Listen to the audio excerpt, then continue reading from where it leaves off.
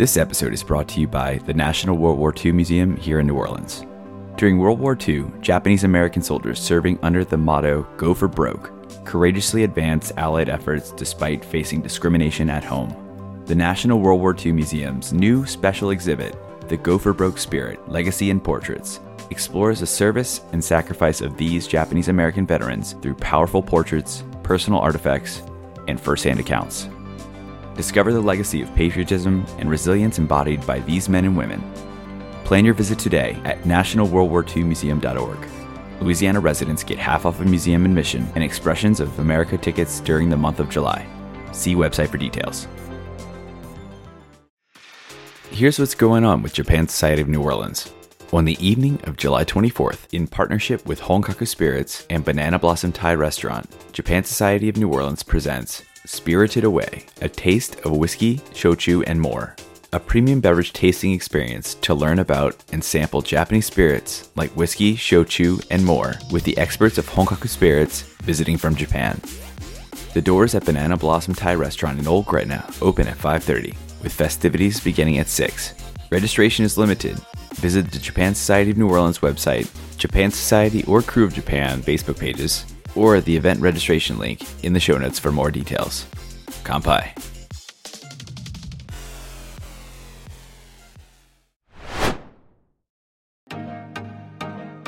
Hi, I'm Jennifer, and welcome to the Crew of Japan podcast, a weekly podcast where we take you on audio journeys through Japanese culture.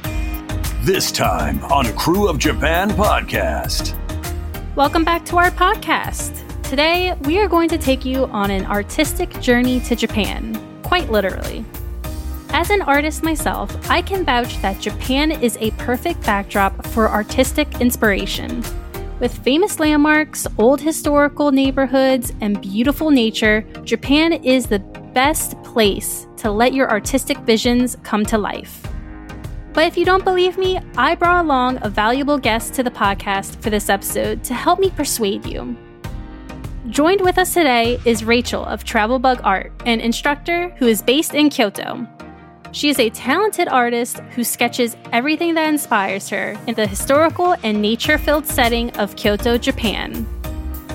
I think that you will all be eager to try your hand at creating your own art once you have heard from Rachel and her experience of being an artist in Japan.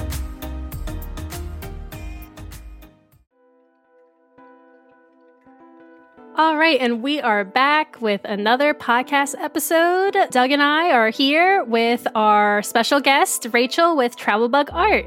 Hi, Rachel. How are you today? Hey, doing great. Thanks for having me on. Great. Yes. No, we are glad to have you on. You know, I was thinking to myself that we never actually had an art episode, Doug. Yeah, you're right. You're right. I know like that's something we we've been sort talking of about did, for a while. but only because I wanted to talk about manga. But I really don't count that as an art episode. So this will be our first one, and I'm excited. Oh, I'm really honored to be the first, so thank you. Yes. No, I've been watching your Instagram for a few years. I'm just like, oh man, this is so good stuff. Oh, thank you. I'm very flattered. All right, so before we jump into our meat, the art meat of our conversation, we have a question we ask all of our guests when they come on. Since we're a New Orleans-based Japan Society of New Orleans sponsored podcast, we ask our guests if they have a connection to New Orleans, whether it's they've been before or they have like a memory or the first thing that comes to mind. So the floor is yours. Do you have a connection to New Orleans, or do you have anything that pops in mind when you hear New Orleans?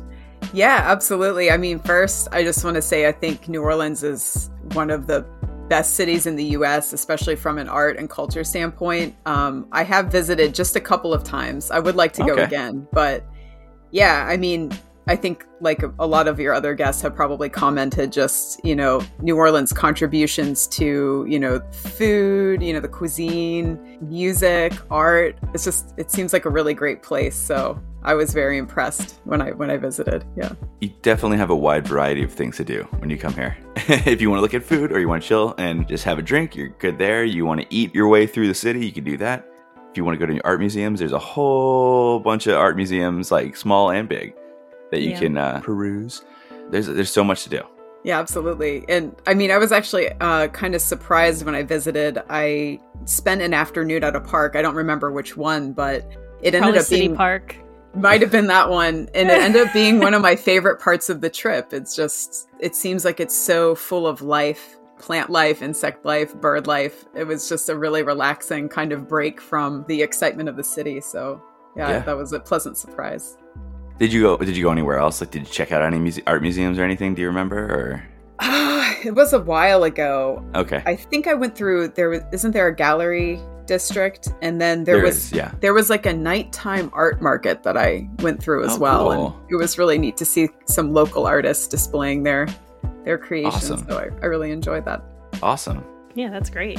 Well, speaking of art, that's what we have you on for. But, there's always a journey with that. And so we want to know your Japan journey, honestly. First, where did your interest in Japan stem from? And your name on social media is Travelbug Art. So it's not like Japan art.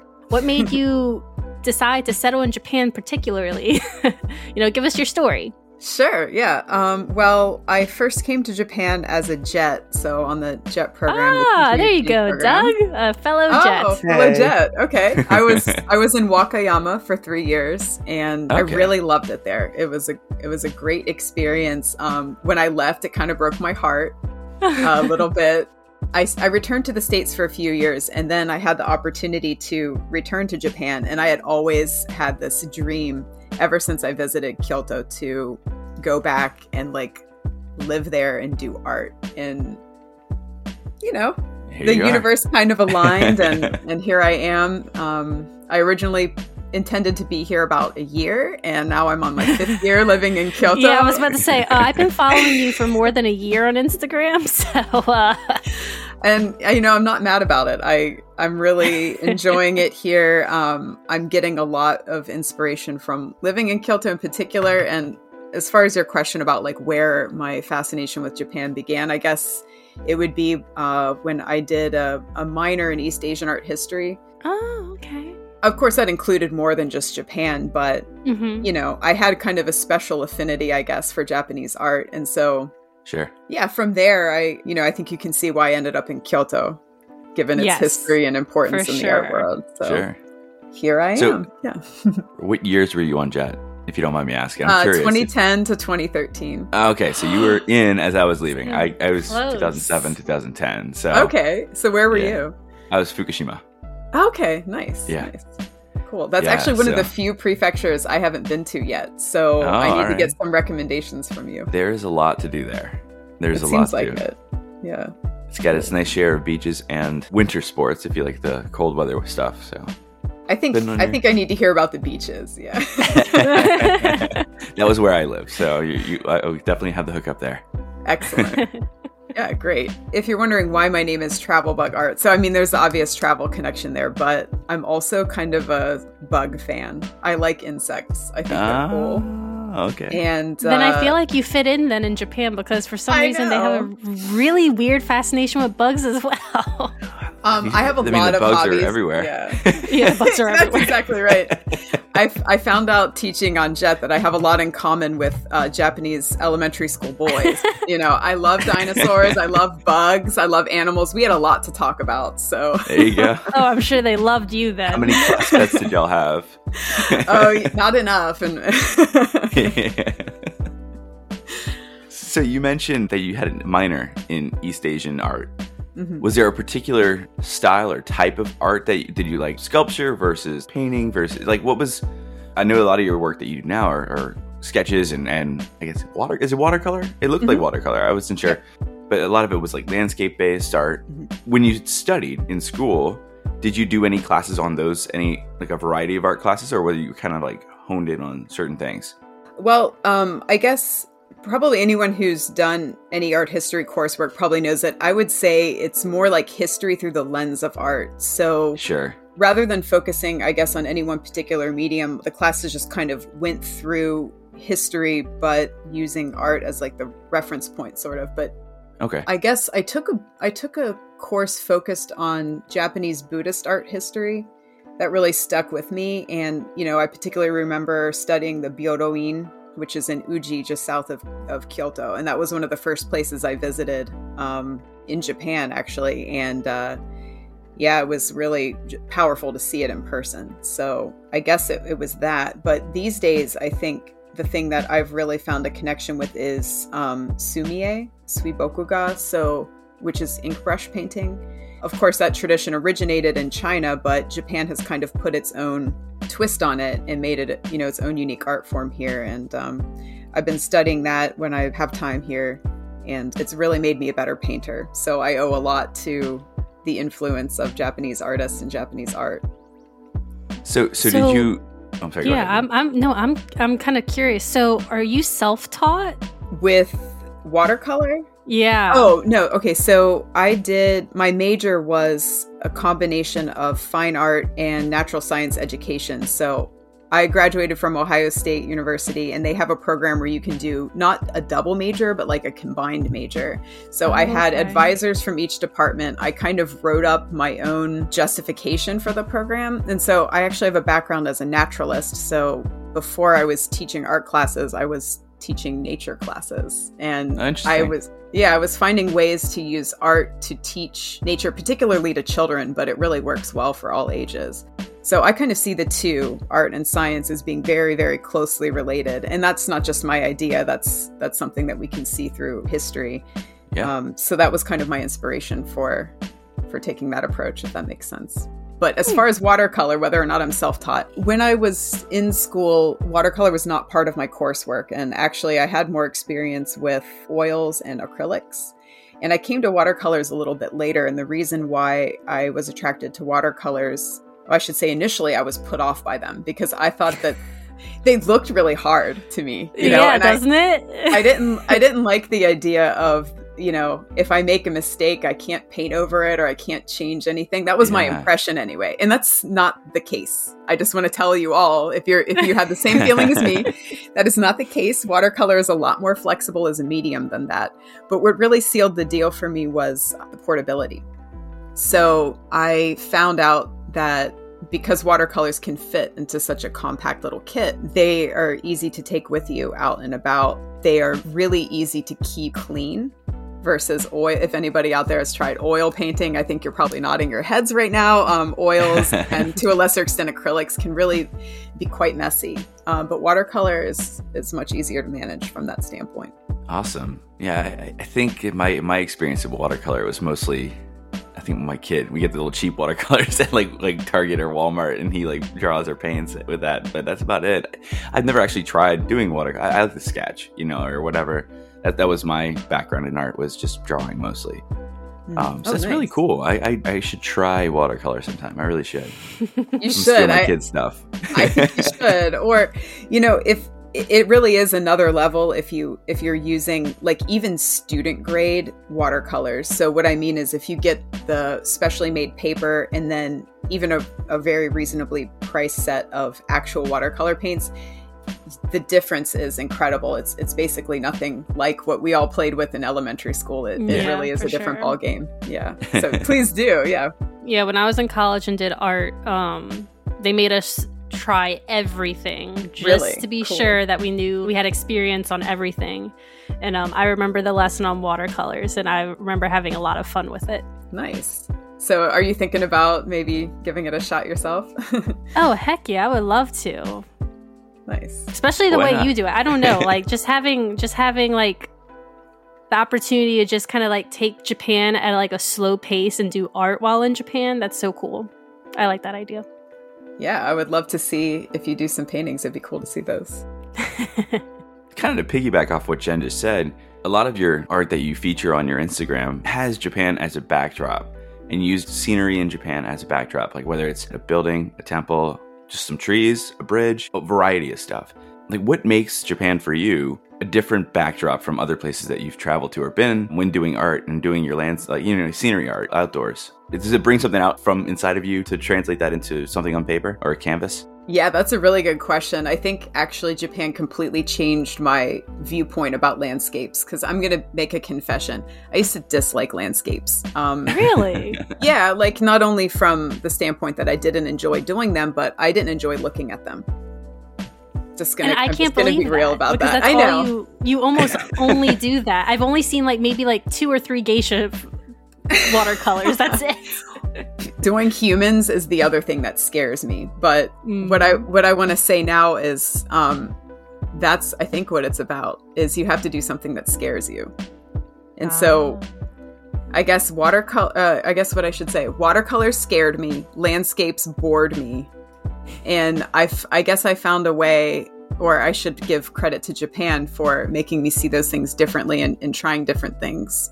I think any artist, and I think you guys would agree with your art background too, that your best work is probably when you are pushing those boundaries and you are pushing yourself to do something a little bit different.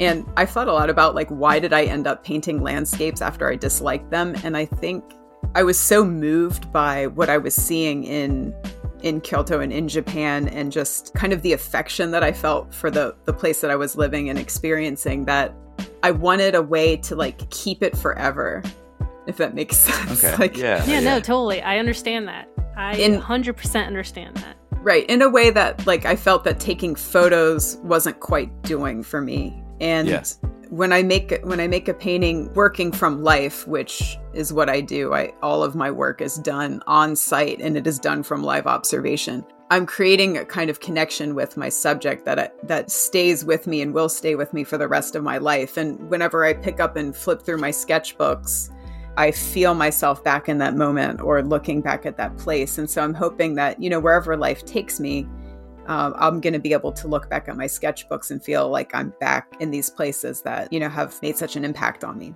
And Sure. I mentioned before, like, my attraction to Kyoto in particular was its long history and its place in art history. And so a lot of the places that you might see featured in my paintings are places of historical significance, but there are also places that are just in my neighborhood or that I see when I'm just walking around the back streets. And I think that any of you all who have been to Kyoto, you can attest that that's one of the best things about the city, is just going down the street and seeing what's at the end of it, taking a different way than you did before. And, you find these little pockets that just wow you. And so that's what I'm looking for. I don't know if I saw this on your Instagram when I was going through before the podcast episode started recording. Do you do a lot of sketches of, like, when you're out in nature, do you catch, like, bugs? Like, do you try to sketch those, like, live too? I mean, it's hard to capture that when they move around and everything, but... So my travel bug art Instagram is pretty themed with my sketches of Kyoto, but that's not all that's in my sketchbook. Okay. I'm kind of encouraged by you guys expressing an interest in it, because most of my other stuff that I kind of do privately are things that I've kept to myself, or not really so much on my Instagram account. But Sure. Oh yeah, I got bugs in that. Sketchbook. I have fossils. Oh, cool. I am really fascinated by, I mentioned my, like, interest in dinosaurs. I'm really fascinated by paleontology. I grew up next to a creek and I used to find trilobite fossils in the creeks when I was a kid. So what I've been doing outside of my paintings that you see on my Travel Bug art account are Sumie style fossil paintings. So I use brushwork that is inspired by Sumie, but I actually use watercolors on watercolor paper.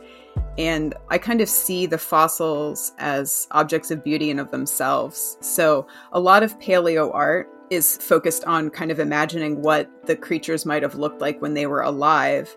And I think that that's really valuable, and that really captured my imagination as a child and still does today.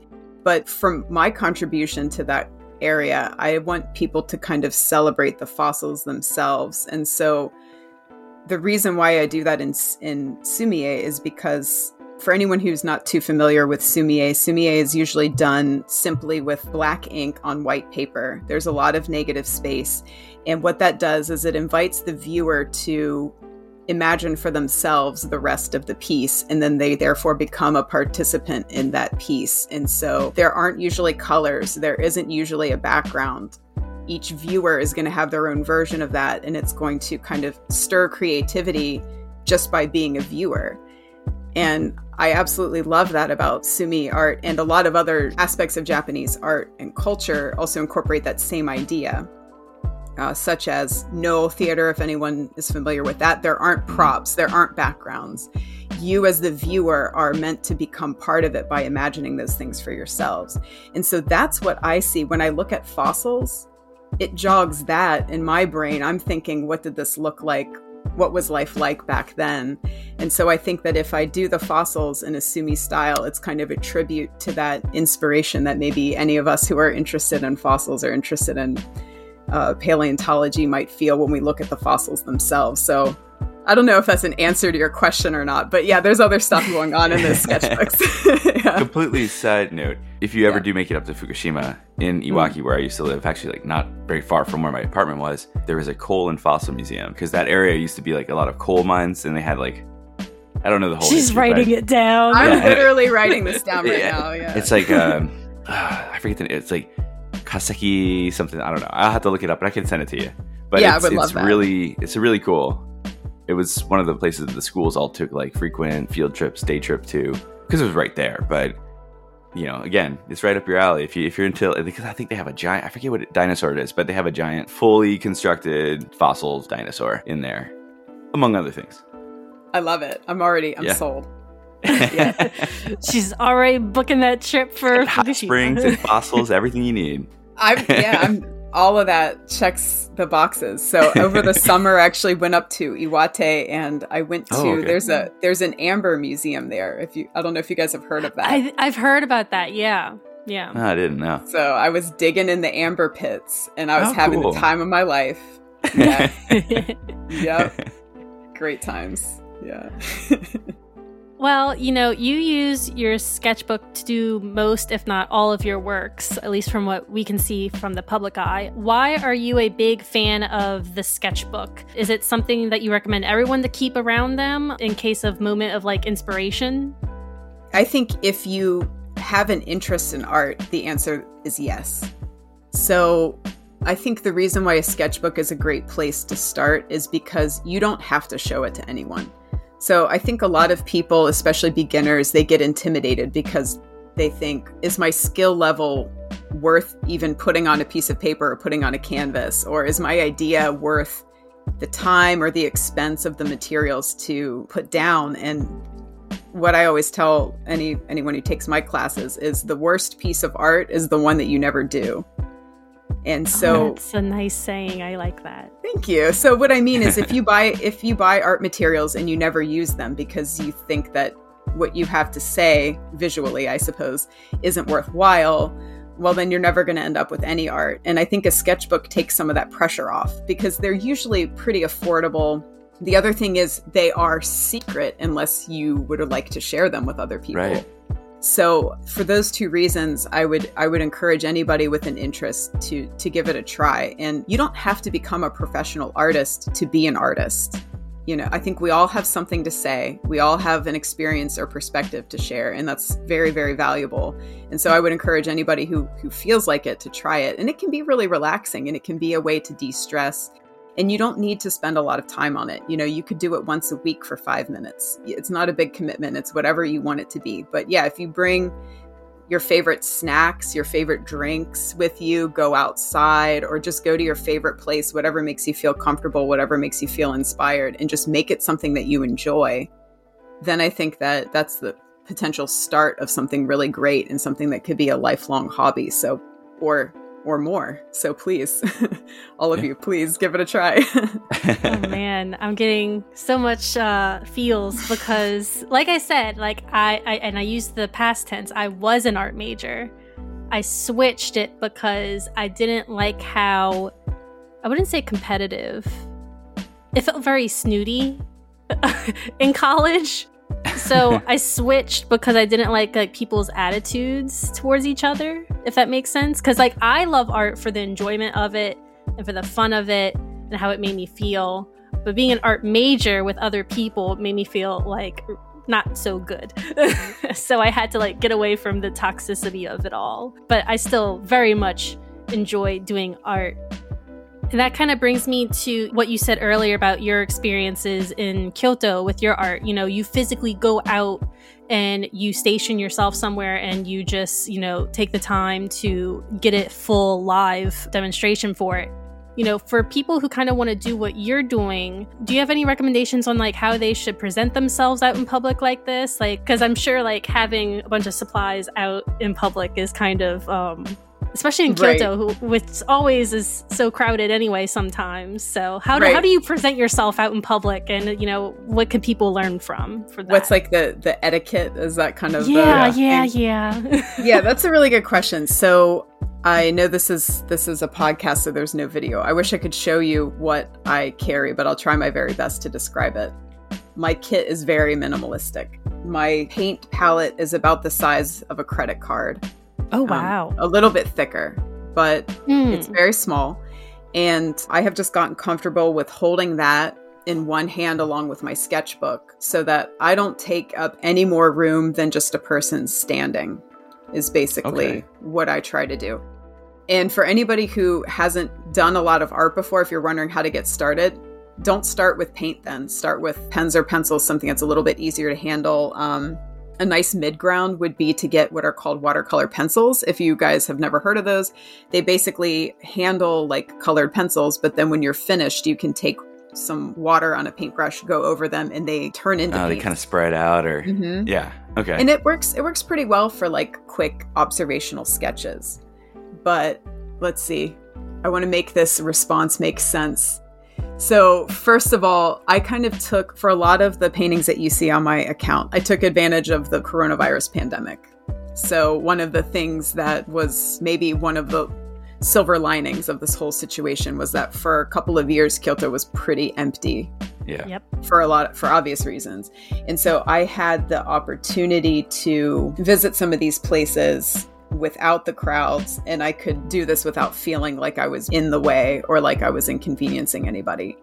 So some of those places, I don't know that I would go back to again now to try to sketch again, just because they're probably too crowded now. Yeah. But you don't have to sketch places that are on postcards. When you're making a travel sketchbook, when you're doing sketches from observation, remember who you're sketching for. The answer is you're sketching for yourself. You're not trying to sell something at a gift shop. You're not trying to impress anyone else, hopefully. You're creating a memory for yourself of something that attracts you. And so I would encourage people to make discoveries like I was talking about, go down a street, go to the corner of a park somewhere, go somewhere that is peaceful. So what I'm saying is don't go to Kinkakuji and stand in the middle of the crowd and try to do a sketch. Like if you want to sketch Kinkakuji, I encourage you to do that from the comfort of your own home from a photograph, Yeah. If you're trying to do travel sketchbooking as a hobby, I think first and foremost, your comfort and the comfort of those around you is a concern. And so what that would mean is go somewhere where you don't feel crowded and surrounded by tons and tons of people. So not only for your own sanity, but also for everyone else around you, you want to find somewhere where you can relax a little bit and create. So if you are just getting started, I would say go somewhere with fewer people, go somewhere that's not as crowded, like I said, like a park or something, or a riverside, until you get comfortable with handling your materials and making sure that, you're not being obtrusive. Then maybe you can work your way up to sketching in more crowded places, potentially, depending on how that goes. But then as for like just general common sense, I would say just keep in mind your surroundings along with the materials that you're using. So for example, you will not catch me with paint inside a temple. I'm not going to do that. You have to have a lot of respect for your surroundings. And if there are any places that don't want you to be doing sketching or have a sign up or ask you not to, obviously please abide by that. But, other than that, I think it's something that can actually be a way to connect with other travelers or local people. I've generally gotten very positive responses when people have seen me sketching. People are usually happy to see someone taking an interest in what might be their hometown or their neighborhood. So you might find yourself talking to people. So if you're not a people person, maybe put in headphones because you'll probably attract some observers if you're publicly doing art. So do a lot of people come up to you and like kind of talk to you when you're doing, oh, what are you drawing? Or, or something like that? Yeah, sure. That's of cool. Of course. Yeah, it's a nice little icebreaker, right? It can be. Yeah, there's some days when I put the headphones in though. Some days when I'm not feeling it. But generally I'm really happy to talk to anyone. And so cool. if you're a solo traveler, which I often am, if you go other places, you never know who you might meet just by doing something like that. So that's another thought. That's so cool. Yeah, because I went to Japan in 2010 to study abroad. That's when I was still an art student.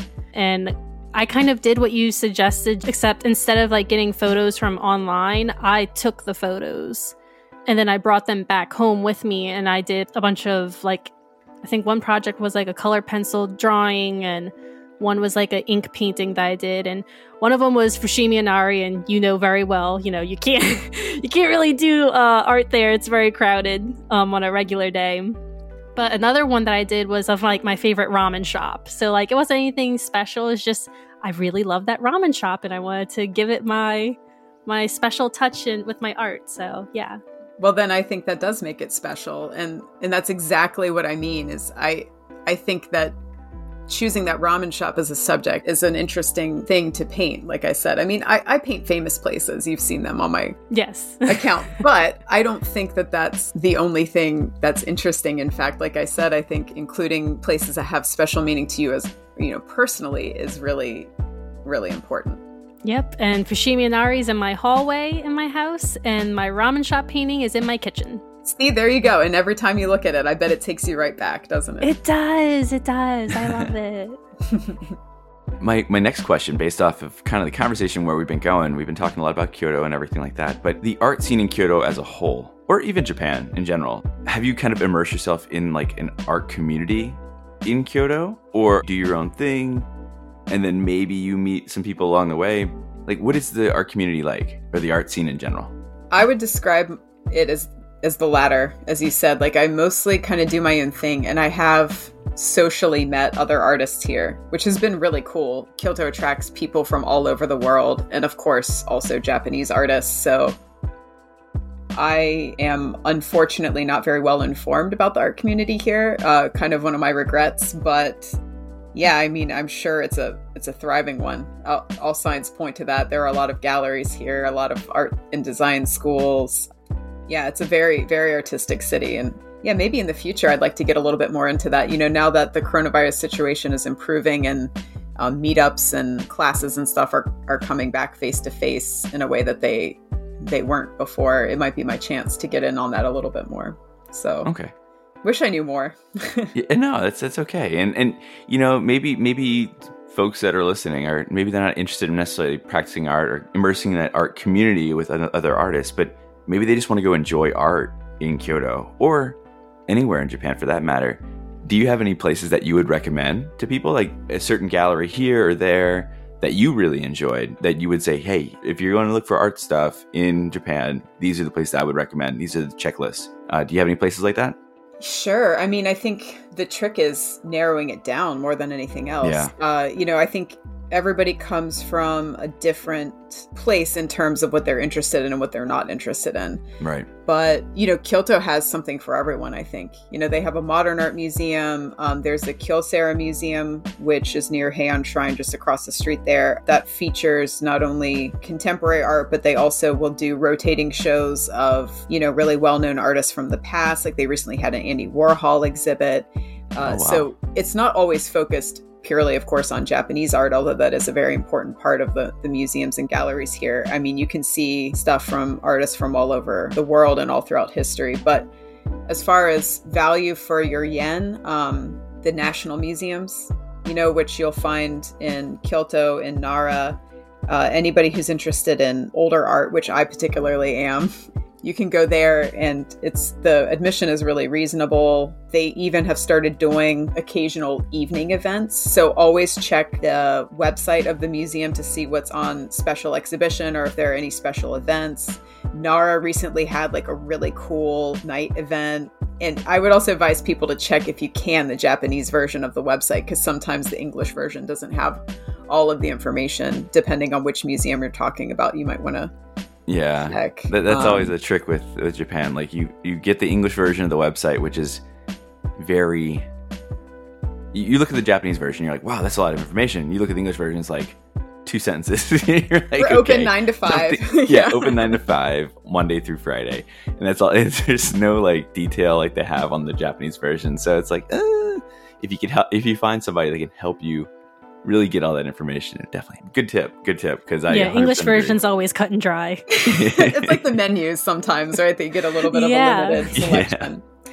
But actually, if I could give some advice, I would say enjoy art in its context. And so what I mean is those of us who have been fortunate enough to visit Kyoto know that a lot of the temples have art displayed in them.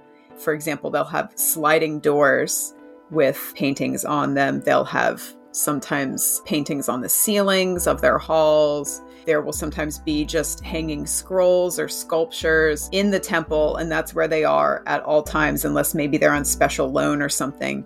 And I think not only can you see some really exceptional world-class art in those places, but seeing it displayed in a place where it was meant to be is something that I think is a really, really wonderful part of experiencing Kyoto. So I think even if you're the type of person where you might have a tight itinerary, you might not have a lot of time, or maybe you don't have quite the level of passion that you want to dedicate an afternoon to a museum, I would say that you don't need to. You can try to pay attention to some of the art that's in the places that you're already going. And it's basically like, how can you not see art in Kyoto is almost what happens, which is, from my perspective, wonderful. And then there's also a place at Kyoto Station called Eki Bijutsukan. And as the name implies, it's an art museum at the train station. So if you are waiting for your train in Kyoto, like you have a Shinkansen ticket booked and you've got a couple hours, you can look at a museum at the train station.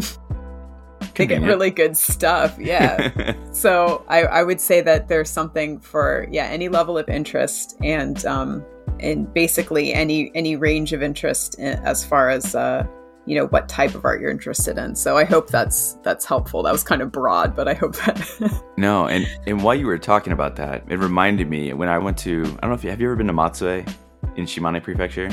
Yes, I have. Okay. Yep. Did you go to their, I forget what the official name of the museum is. There's a big museum right on Lake Shinji that's right there. It's overlooking and you get some gorgeous scenery just with that lake at sunset, and there's like trees and everything in the background. It's really, really pretty. Oh, you know what? I think I saw that and I didn't have time to go. I did go to the Adachi Museum of Art. Oh, yeah, that's really good. Which is really, phenomenal. That's like really the big nice. One. Yeah. Yeah. But there's one on the lake. Okay, well, I guess I need to go back. There you go. You got another reason, huh? After my visit to the Coal Fossil Museum. There you go. That's two opposite ends of the country, but yeah. Yeah, go on. Yeah. Get unlimited money from somewhere to pay for the ticket. Got to get that Seishunju Hachikipu, right? The cheap ticket in just 5 days. I'm going to take local trains all the way from Shimane to Fukushima. And I'll have an hour in each of the places I'm going. Yeah, right. Well, now I have some fun questions for you, Rachel. At least I think they're fun. They could be miserable for you because you have to make decisions. Let's give it a try. Okay. So on your Instagram, which I am always going to keep pointing at because it's just amazing. I love watching your stuff when you post. What do you think is your favorite site to sketch? Anywhere with plenty of nature, and I hope that's not a cop-out because, well, one of the things I really admire about Kyoto is that there's a piece of nature anywhere you go in the city. So if people don't already know, Kyoto has regulations about building height. So wherever you are in the city, if you look down the street, you can probably see some mountains, or at the very least, you'll see treetops. And there are just pockets of nature and greenery pretty much anywhere that you go. And I think when you contrast that to somewhere like Osaka, which is a very urban environment, you start to see the differences. And so I'm charmed even by people who have their container gardens out in front of their houses. That counts for me. All of the, gardens at the shrines and temples, the Kamo River, which is kind of the lifeblood of the city in more ways than one. It is. Right? I love that place. Just sit there and watch the day go by. Exactly. Yeah. Yeah. So that would be my answer is, anywhere with some greenery. And so even though, as you said, you're looking at my sketches and they'll have buildings or temples or something like that in them, there's almost always trees or flowers. Oh, yeah, for sure. I've noticed that. Thanks. Yeah. Which brings me to my next question, actually. Okay. What's your favorite season to sketch? Because I know you do the cherry blossoms. That's a really good one. But then I've also seen you do autumn. So I love summer. And yes, I even like Kyoto summer. Hey, I love Kyoto summer. I used to go only during the summer. Yes, a fellow fan. You know, most people call me crazy, so I'm happy to have that in common with you. I don't know your reasons for liking Kyoto summer, but summer, I think anywhere in the world has my attention already, but Japan and Kyoto have really sealed the deal in the sense that summer is when the festivals happen. A lot of the festivals in Kyoto happen. Early summer, you get the fireflies. Yes. Oh my gosh. Okay, so I witnessed that, and that was like a spectacle in itself. They're amazing. And, you know, there are different species of them. And even though, of course, we have our firefly species in the US, so if you live in an area where you see fireflies, if you see Japanese ones, you'll notice that the color of the light is a little bit different and their flying pattern is a little bit different. And I just think that the ones in Japan have a very kind of floaty flying quality to them that kind of reminds me of fairies a little bit. They're very magical. And then, you know, in rainy season, even here, which is June, I think everything is so green. Like the moss is almost electric green. Moss grows really, really well in Kyoto, and it's fantastic. And then, you know, at the height of the summer, even when it's oppressively sweaty hot out, there's still so much happening in the city. It's just like vibing with life. You know, the songs of the birds and the insects and, you know, festival music and just people laughing and having fun. Exactly. Right? For the past 2 years, Doug and I have been doing this podcast, and, you know, Doug always complains about Japanese summers, how hot they are and how grueling it is and how sweaty he gets. And I'm just like, I don't know, I guess because I'm in Kyoto all the time when it's summer, I don't think about how hot it is because it's just so much to do, so much to see, and you're just so immersed in the city that I guess I just don't have time to be hot. I don't know. Like, I don't think it's that hot over there when I go. You'll find time to be hot. Yeah. I like, hey, let me disclosure here. I do like summer in Japan, especially because when we go visit my in-laws, it's usually, or it used to be, yeah, it's usually in the summer. End of July, beginning of August, like peak summer festival season. So that was like always my favorite. Even though it's oppressively hot, it's my favorite time to travel in the summer over there. So, I mean, you know, it has its pros and its cons. The cons is that I literally have to bring a change of clothes with me everywhere I go. Especially if I'm planning on being outside for longer than 20 minutes. Just kidding. 30. Yeah, no, I get it. And, you know, there are moments where I'm a little uncomfortable, but find yourself some shade, find yourself your favorite iced confection. So I'm always going for those expensive kakigori, the shaved ice. Oh, yes. That like costs my rent. Oh man, Rachel, you good. And I, we need to hang out. You would be a good hangout buddy. I'm here. You know where to find me. Yes. So I have a question for you. Yeah. When you were in Wakayama, did you ever do any sketches or watercolors at Koyasan? I have done a couple sketches at Koyasan. Yeah. Okay, cool. Yeah. Not enough. Like, actually, when I was living in Wakayama, I didn't do as much art as I wish I did. When I was there, you guys can probably relate, I was pretty busy with other things. Yeah. But, you know, since leaving, I still go back there whenever I can, and I have brought my sketch materials. And yeah, Koyasan, it sounds like you were really impressed by it, right? Like, it is a very spiritual kind of it's a cool place. Yeah. It's really nice. So I don't have enough of Wakayama, but I do have a mini book dedicated to Wakayama. So it's one I have one set aside for it. Cool. So I'd like to complete it by, you know, visiting some more. So just another question for you, not to rapid fire. Please. Oh yeah. Do you have like a journal for every prefecture you go to? No. Okay. I don't. All right. No. Most of the miniature books that I have are Kyoto only. Okay. Wakayama special. And I did do one when I visited Tohoku. Okay. And I've been there 3 times now. And apparently now I need to go back and visit Fukushima. But yeah, like, I also just have a regular sized travel journal that I take with me anywhere. And sometimes I end up doing a painting and sometimes I don't. It's not that, you know, I don't paint because I'm not inspired. It's just sometimes I don't have time. Sure. Or sometimes it's like raining and it's not good for painting. Yeah, right. Yeah, but I don't have a separate one for each place. Okay. Some special places. Yeah. I mean, sometimes special events get their own. So I have a Gion Festival one. Oh, that's cool. And then, yeah, sometimes it happens. So just to tell anyone who hasn't looked at my art yet. So what I'm talking about, I keep talking about miniature sketchbooks. I have these miniature folding sketchbooks that are based on the accordion folded books that you'll find in Japan. Like if anyone has kept a Goshuincho, like a temple stamp book, they're like that, but they fit in a matchbox. And the reason why I started doing those is because I can extend my composition on the fly. So I can start painting a place and I can keep going to the side, left or right. I can keep like opening more and more pages and just kind of stop when I feel like stopping. And there have been times where I didn't stop and I filled the whole book with one painting. And you can't necessarily see that on my Instagram because I fold it up and take a picture of it. But some of those things, they keep going and going and going. That's cool. Like a visual fruit roll up or something. So you mentioned your Instagram. We've mentioned it a few times. Before we wrap everything up, we want to give you a chance to kind of let the people who are listening to our episode here an opportunity to find your work, whether it's on social media, a blog, a website. I'm not sure where else you have it. I know your Instagram obviously is where you feature a lot of your stuff, but anywhere else that you want to share, and where can they find you and your work? Sure, thanks. Yeah, my Instagram handle is travelbugart, and I have a website, travelbugart.com.